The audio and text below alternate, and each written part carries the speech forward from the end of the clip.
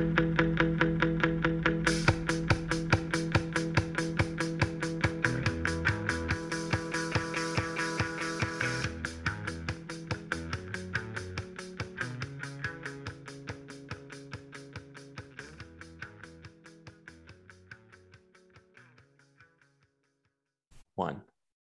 Steve Samsel, how are you? I'm doing wonderful. It's summer. It's hot.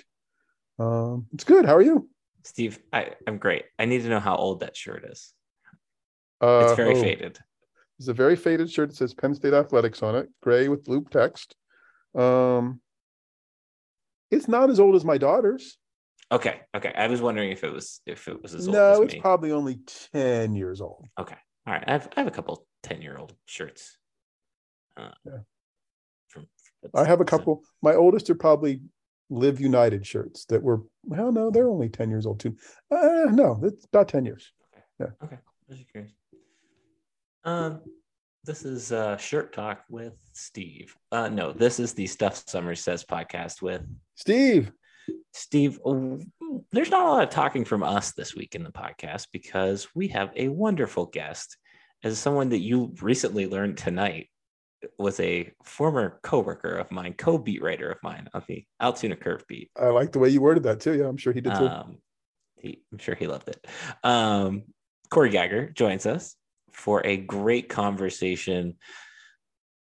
It was primarily about Cory and kind of the rap that Cory gets. I think for the most part, pretty unfairly that Cory gets. He explains that he probably would agree with me. The way he approaches the beat, it's a really interesting way. It's a really good conversation. There's a ton of little nuggets in there. There's a ton of good little stories in there. If you have ever listened to Cory's radio show or read one of his articles and bitched about him, just take the next half hour and listen to this conversation. And I think this will be a eye-opening conversation. It's one that I've had this conversation with Cory plenty of times over the years. Anybody that really knows Cory has had the similar conversation, but I think kind of sharing it with the masses is a good chance, good opportunity. So anything you want to add before we go ahead into that, Steve? Nope. I think you summed up good. It's a good listen. So here you go. All right. Steve, today we are joined by my former beat writer, co-beat writer, Cory Geiger. Cory, wait, your former co? Is that what you just said? Yes. On the Altoona Curve beat in the summer of 2014. Does that feel right, Cory? Somewhere in there. Man, you're getting old. I know. Holy smokes. Well, I mean, we don't have to remind you that you're getting old now. Here's the thing, though. We've had a lot of guys come through our Altoona Curve beat who have gone on to a lot of success. Matt Fortuna did our Curve internship. Let's see. AJ Cassavell covered Major League Baseball, did it.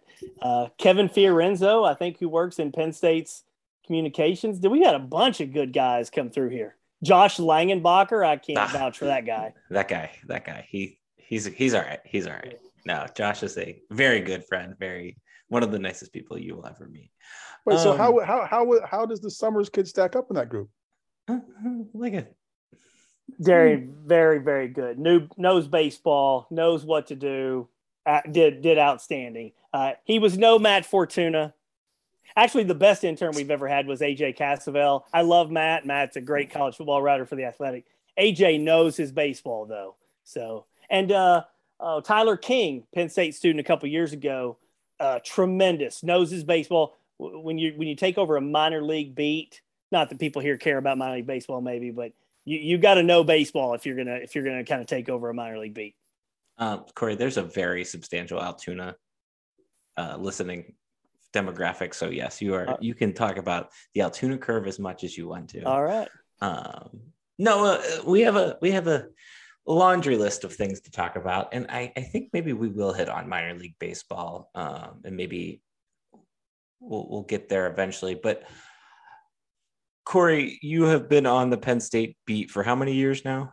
This will be 17. I started in 2006, which actually is a key year. I'll explain that a little bit later, but I started in 06. And how the hell does a guy from Arkansas come to Central PA to cover Penn State football? Well, there you go. There's the minor league baseball. I wanted to be a big league beat writer, and I covered a team in Danville, Virginia in 1998, and the Altoona Curve came about in 1999. So I moved here. I'd never heard of Altoona, Pennsylvania, and had no intention of staying here longer than a year or two.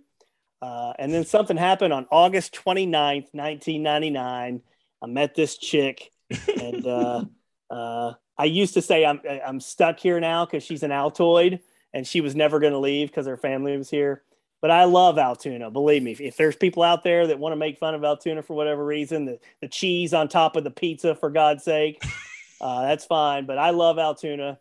And Neil Riddell was the Penn State beat writer for the Mirror, and then he became the managing editor in 2005, 2006. And so that opened up the Penn State beat writing job at the Mirror. And fortunately, Neil picked me for that. If I had not gotten the Penn State beat at the Mirror, I probably would have left Altoona at some point. At some point, I probably would not have just continued to do minor league baseball, and that would be it. Being able to cover Penn State football at such a massive national program, that's a huge reason why I ended up staying in Altoona. That's interesting because, like I said, we've spent several summers when I worked at the Mirror together, working together. And I've always thought of you as a baseball guy, even though you are known to the masses as a football guy.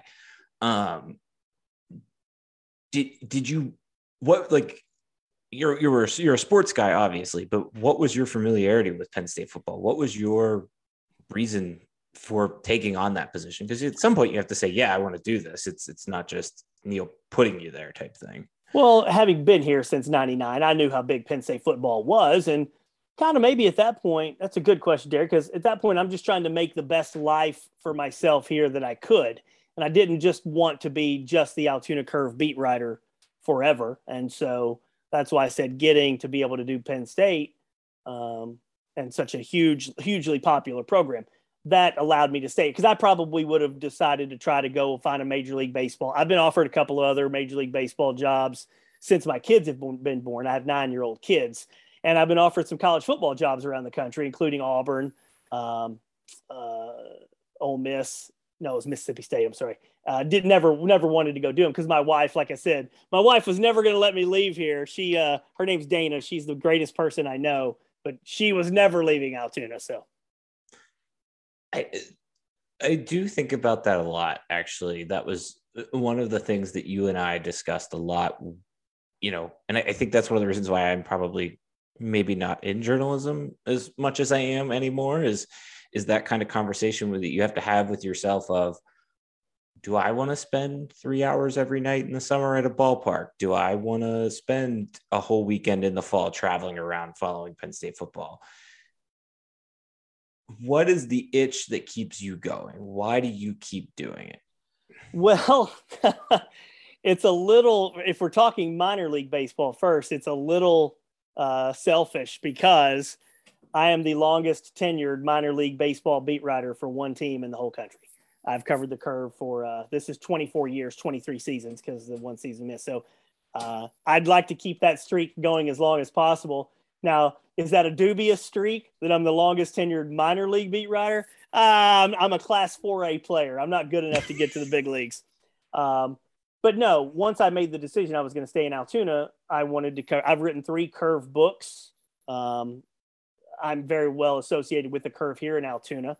And it's just kind of become a part of who I am. I got offered, guys, about 4 years ago, I think we were in Indiana, 3 or 4 years ago, we were in Indiana on a Friday night for a Penn State football game. And I got a call to be a Pirates beat writer for an outlet in Pittsburgh. Said he was going to offer me double the salary I was making to be a Pirates beat writer. And I said, thanks, but no thanks. My kids were probably 5 years old at the time. And if you knew anything about me, my favorite thing in the world is coaching my boy playing baseball.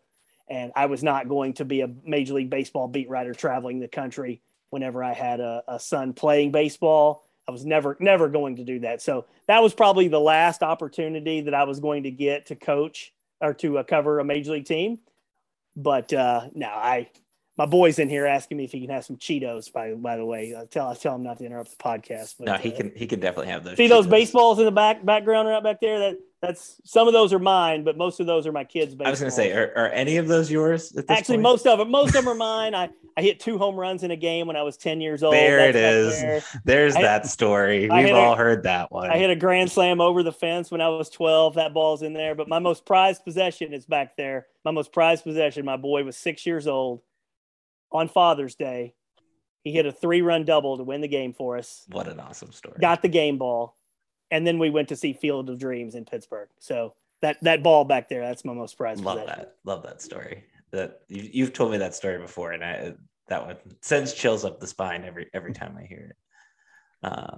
Tell him to leave the Cheetos alone. We're talking to the Crash Davis of minor league baseball beat writers. Holy cow! I have to tell them to leave the Cheetos alone all the time. When you have kids, they just want the chips, and I'm like, buddy, that's the worst thing in the world you can eat is all these chips. Because I know I love chips; it's like my favorite food. But I do take a lot of pride in the minor league baseball thing, but I'm much more known around the state and maybe elsewhere for covering Penn State football, which I absolutely have loved and cherished most of it, except for about a 1.5 year period, which I think any Penn State beat writer would say let's try to avoid that. I'm going to try to avoid that in my next question. You came onto the beat at a time pretty much when social media wasn't really what it is today, and kind of really digital media, sports media isn't what it is today. When you first came onto the beat at Penn State, it was still pretty much the paper. That was where you read it. And especially in Altoona, people still heavily pick up the paper. Now that you're at DK, what has changed for you in the way you write? And how much of that has been influenced by what's happening or doesn't happen or does happen within the program? Well, it's interesting. Just for any Penn State fan, I get this a lot. Geiger hates Penn State.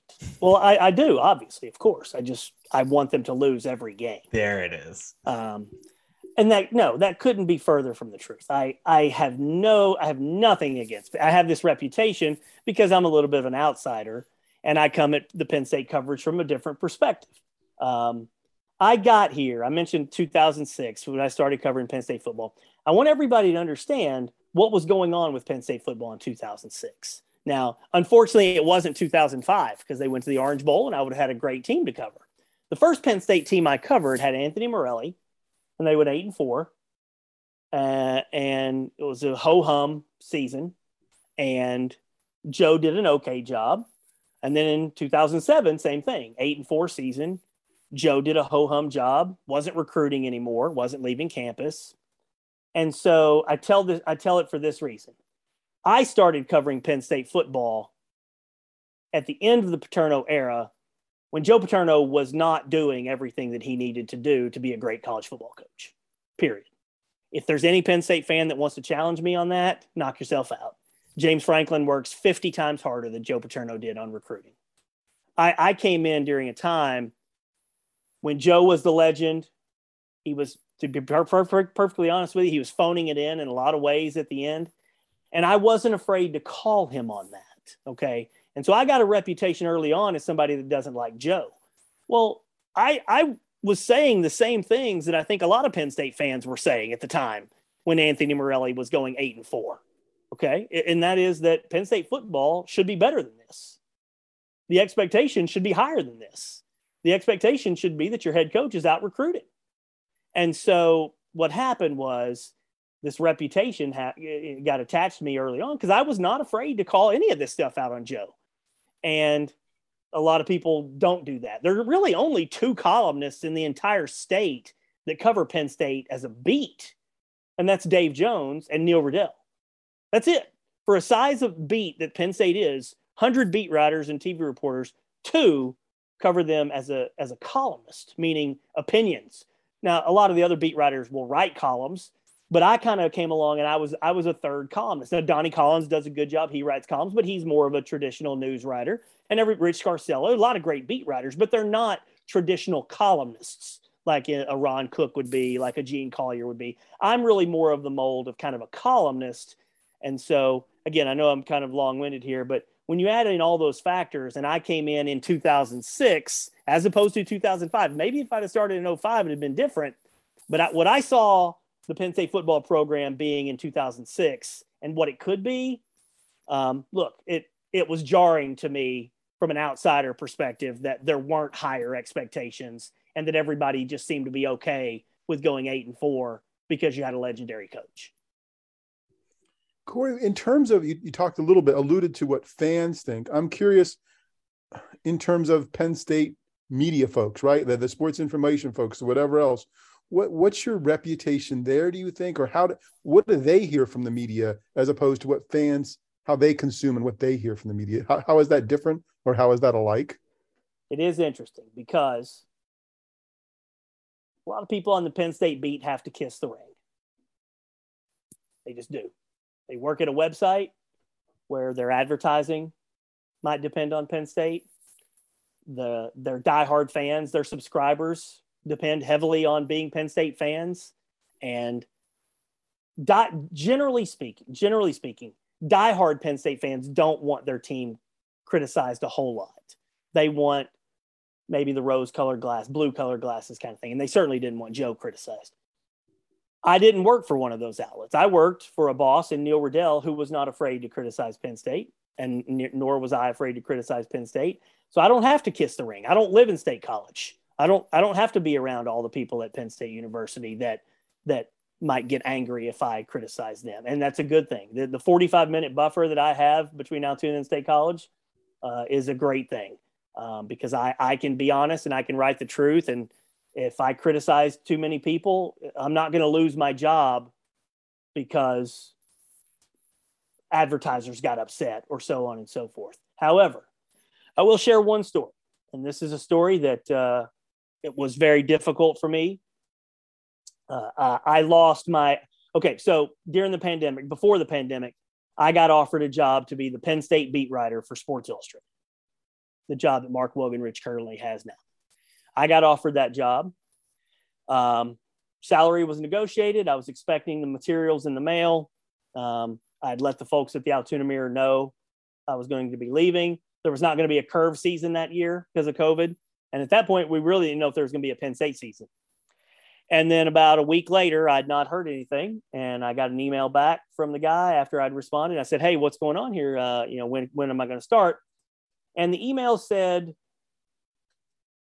the last part of our process in hiring was to check with the sports information folks at Penn State to kind of get an okay, a clearance kind of thing. And the word came back to Sports Illustrated that I was too controversial. And that came from within someone in Penn State sports information or administration or whatever. So I lost a very high-paying national job because my reputation was that I was too critical of Penn State.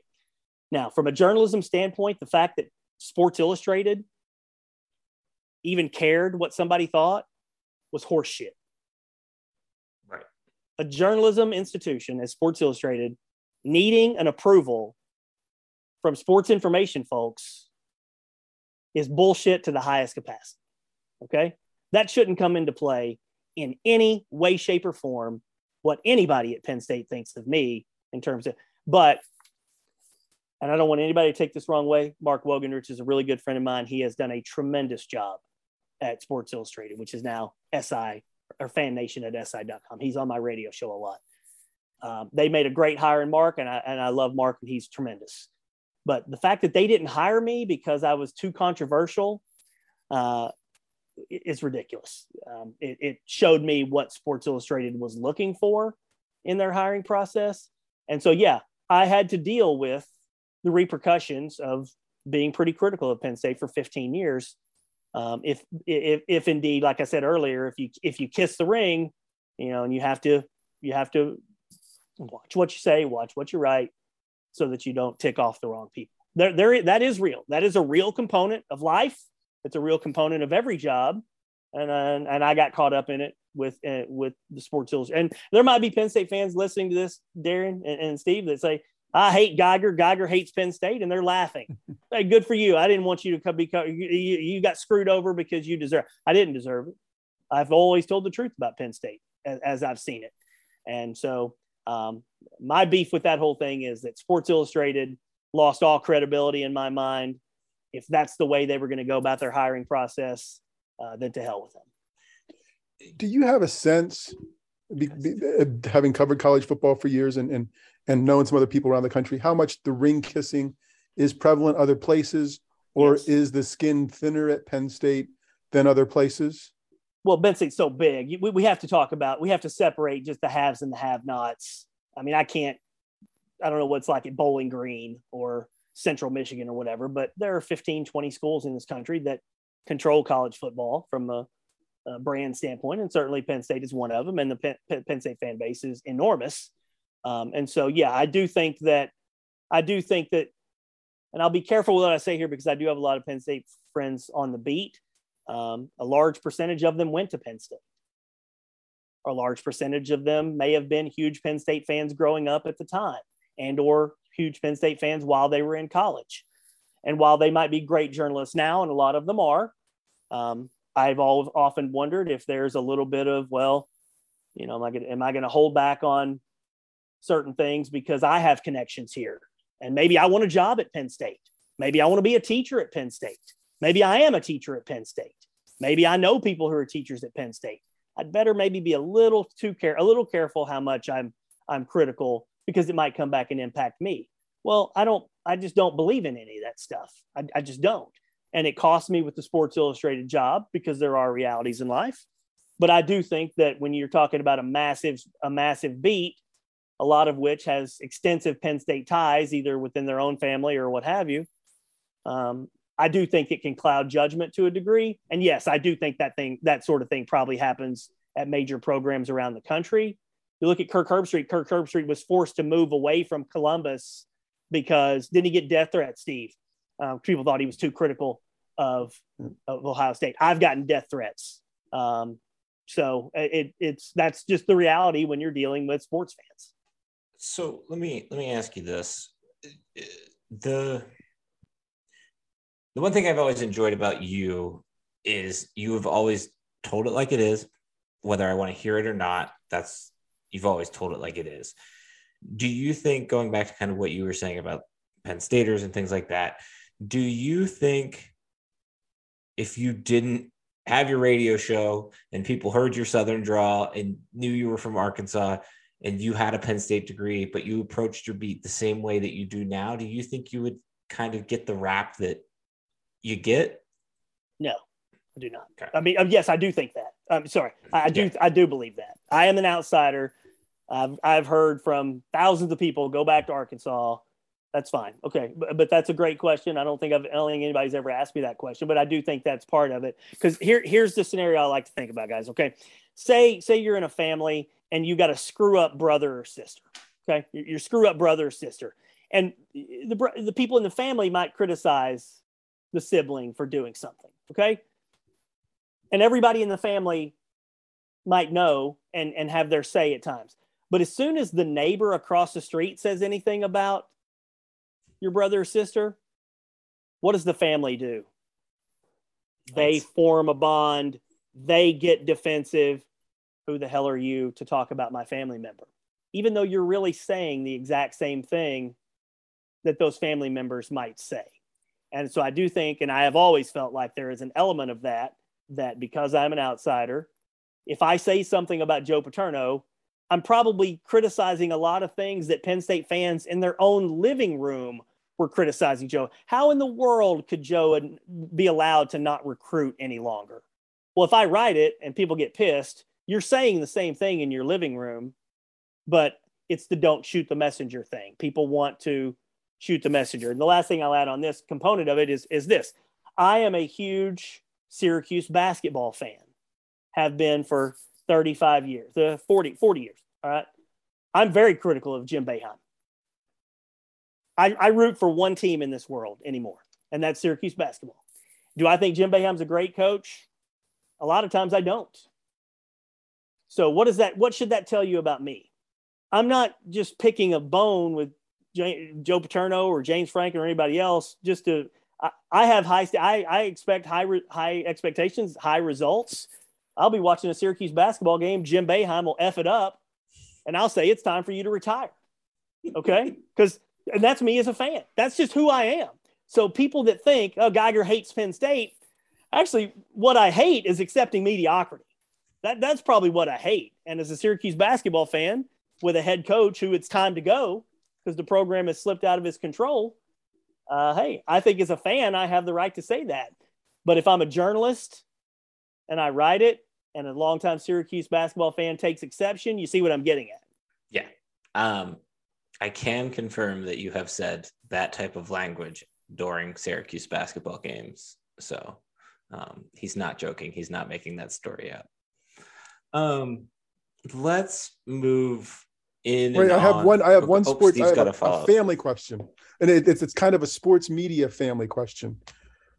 I'm curious about the beat in terms of, you didn't say soft, but from the outside, and I know a lot of the people, like it's not the hardest hitting beat in the world, Penn State football, from the media standpoint. But I'm curious, it feels like sometimes when someone in the media room asks the question and it gets passed on, or there's a follow-up wanting, the room itself doesn't circle around each other and follow up and ask that question and help each other out.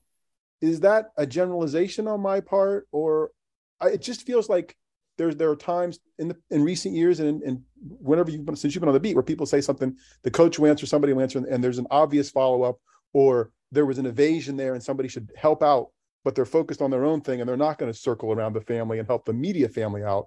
They're going to help themselves, if at all. Is that fair, or am I wrong? No, I think you're absolutely right, actually, Steve. If you have 100 people in the media room, how many of those 100 even want to ask a question? Okay. And then how many of those 100 are going to ask anything other than a softball, hey, didn't he look great today? And then how many of those 100 are comfortable and confident enough to ask something biting or pointed if necessary? As those numbers dwindle, traditionally, again, I'm going on 17 years here, there have been, give or take, 10 people in the room that would ask those questions. Those would be Dave Jones, Neil Riddell, Mark Brennan, Mark Wogenrich, Josh Moyer, Audrey Snyder, Ben Jones would occasionally, although that kind of changed a little bit toward the end with Ben. And I mean, who's the guy that is the Eagles beat writer? Jeff, that used to do Penn State beat. Jeff, the name will elude me, but he did the Penn State beat for a year in 2008, and he was great. My point is, there are only 8-10 people in the room that even feel like it's their responsibility. Rich Scarcella certainly is one of them, that feel it's their responsibility to ask those kinds of questions, Steve. I was one of them. And so what happens is, if you've already asked a question and then something else comes up, you may not get the microphone back. You may not feel like, they've got to go through the rest of the room or what have you. So generally, if one of those 8 or 10 people didn't ask the question, it just wasn't going to get asked. Because again, look, we all have quotas. We all have stories we've got to write. Not everybody's looking to write pointed commentary or analysis. People are looking to write their player features. I mean, if a player is on a conference call on a Tuesday or Wednesday, and you look in the media over the next 2 or 3 days, you're going to see 25 stories on that player. Is it because that player did anything all that interesting, or did he just was on a conference call and everybody's got to write Penn State stories, so that was the easiest story to write? So that kind of thing does happen. Right. Okay, thanks. Okay. Moving on. Fairly quickly. Don't want to take up too much more of your time, but I have your season predictions article open right now. I've read through it. Where do you think this team is headed this year? And then in, let's say, 5 years, where do you think we're going? I've got Penn State at 7-5 this year. They were 7-5 last year in the regular season, and they lost 2 All-Americans in Brisker and Ebiketie and Jahan Dotson, and had 8 guys drafted. So I'm having a hard time being convinced that a team that had 8 players drafted would be better than what they were last year. So I went with 7-5. If the offensive line and the running game are significantly better, and I mean light years better, then they could absolutely win 9 games. That's not asking for much, though. Yeah, right. I mean, that's the question every year, the offensive line. But to be honest with you, I have a lot of questions about Mike Yurcich and the scheme and the system. Is he set up? Is he the right fit for the Big Ten? Because I didn't see a physical, demanding presence up front. Okay, so that's this year, 7-5. I think Drew Aller's got to get some experience this year. Maybe he starts the bowl game, but he's got to get some experience. If he stays, if Nick Singleton stays, I think they make a big stride next year, maybe 9 wins, maybe 10 wins next year. But they go to Ohio State next year. And I've always said, no matter what we're trying to predict with Penn State, you have to see where the Ohio State game is, because it's not likely they're going to go to Columbus and win. If it's like it was in 2016, Ohio State comes here, then yes, you have a shot. So I think 7-5 this year, maybe 9-10 wins next year. I think 2024 could be a chance for them to get to the playoff. And depending on the rest of the country, possibly win a national title. You'd be talking about Drew Aller would be in his second full season as a starting quarterback. Nick Singleton would be in his second full season as a starting tailback. They are recruiting very well offensively and defensively. So I think that a little bit of a speed bump this year, maybe rebuilding. If you can keep Drew Aller, if you can keep Nick Singleton, you keep them out of the transfer portal. If somebody else doesn't come offer them $2 million in NIL money, which I don't think Penn State has to match, these are the scenarios. If they can keep all that in play, I would say 2024 would be the kind of year that Penn State, because Ohio State comes to Penn State that year. And then once when you say 5 years, Darren, now we're talking a 12-team college football playoff. At that point, I do believe Penn State can make the playoff 5 times a decade. In fact, it should. If Penn State's not making 4 or 5, if they're not finishing in the top 12 4 or 5 times a decade, then I think something is probably amiss. Now, Steve and I have that conversation a lot. Sorry, I didn't mean to cut you off, but yeah, we have that conversation a lot. That at some point, you got to get over that hump, and if that becomes an opening up point, that hump has to have that's got to be one of the humps that you get over every other year. You need to be competing for something of that level, and I think they can. We could go on and on about all kinds of facets. I think James Franklin is a tremendous football coach for 6 days and 21 hours a week. I think he's got a lot of work for the 3 hours on Saturday to become a better game day coach, and that holds Penn State back. So for all the things that James Franklin does extremely well, if he can take the step to become a better game day coach, then that's an avenue for them to take a big step. That makes sense. I don't have much else. I maybe have one lingering question. But other than that, Steve, do you have anything? I got one, and then you can ask the last one since you're the lingering one. Is there a story, Cory, or that you haven't written or want to tell yourself, or one on the beat in the past, say in the James Franklin era, that hasn't been told or written about that you think should? I want to know. That's a great question. There's not necessarily one that I can. Well, I guess right now is why did Sandy Barber give him a 10-year contract? I'd like to know what promises were made in September and early October with regards to those contract negotiations when Penn State was playing very well and James Franklin was a hot commodity. And there was a very, very real chance that he could leave for USC or LSU in late September, early October. But by the time the season ended, James Franklin was not going anywhere. Nobody wanted him. So if you're going to make promises in September or October, shouldn't you have the ability to rescind what you had promised when the coach is no longer a hot commodity? To me, I think Sandy Barber got played. I think she got caught up in knowing she was going to retire. This was her last big deal. She wanted to keep James there. And instead of to give him a 10-year contract is so patently absurd. It's beyond comprehension. I'll be honest with you. It's beyond comprehension. A guy that's 11-11 over the last 2 years and had 4 years left on his contract. Why did the AD, whatever she promised him when they were undefeated, when the season collapsed and he had no more leverage, a smart business person would have gone back to those negotiations and said, hey, look, we can't stick with this because things have changed. Things change in business negotiations. So would that have been a shitty thing for Sandy Barber to do? Maybe. But James Franklin's got a 10-year contract. And quite frankly, I think he should have been coaching for his job over the next year or two. Well, and going back to what fans say, you're probably not alone in saying I'm absolutely that, right? I'm absolutely not alone in saying that. I guarantee you. I have a very good finger on the pulse of what fans say, including about me, which is why I know a lot of Penn State fans think I hate them, and I don't. But I have when it comes to Sean Clifford and James Franklin specifically, I'm very well aware of how the fan base feels about those two. Thanks. All right. My last question is a very softball. Besides Penn State football, and covering the Altoona curve, Cory, you are known for one other thing, and that is playing against Derek Fisher in a basketball game. Did you dunk on him? Did you beat him? What is the story? I've heard many iterations at this point.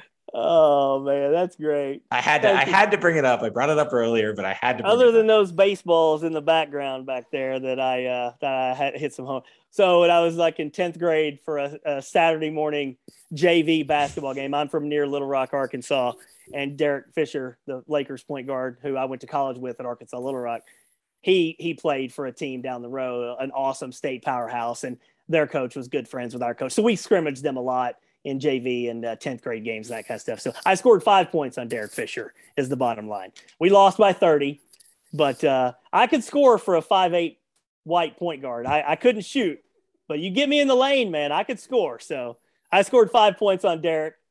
We lost by 30, but I love Derek Fisher. That's a good dude. You've got a ton of stuff to plug because you are one of the busiest man in show business. Could you plug all of your stuff? I plug that I love playing baseball with my son. That's what I plug. When we get off here, we're gonna go. We were pitching earlier. We're gonna go hit a little bit. We got fall ball starting. No, seriously. Because here's the thing: when you're a parent, none of what you do matters. I'll tell my kids, "Hey, Daddy's on the radio." So I got to do a podcast. So what? I don't care. Hey, Daddy was on with Colin Cowherd the other day. Who's that?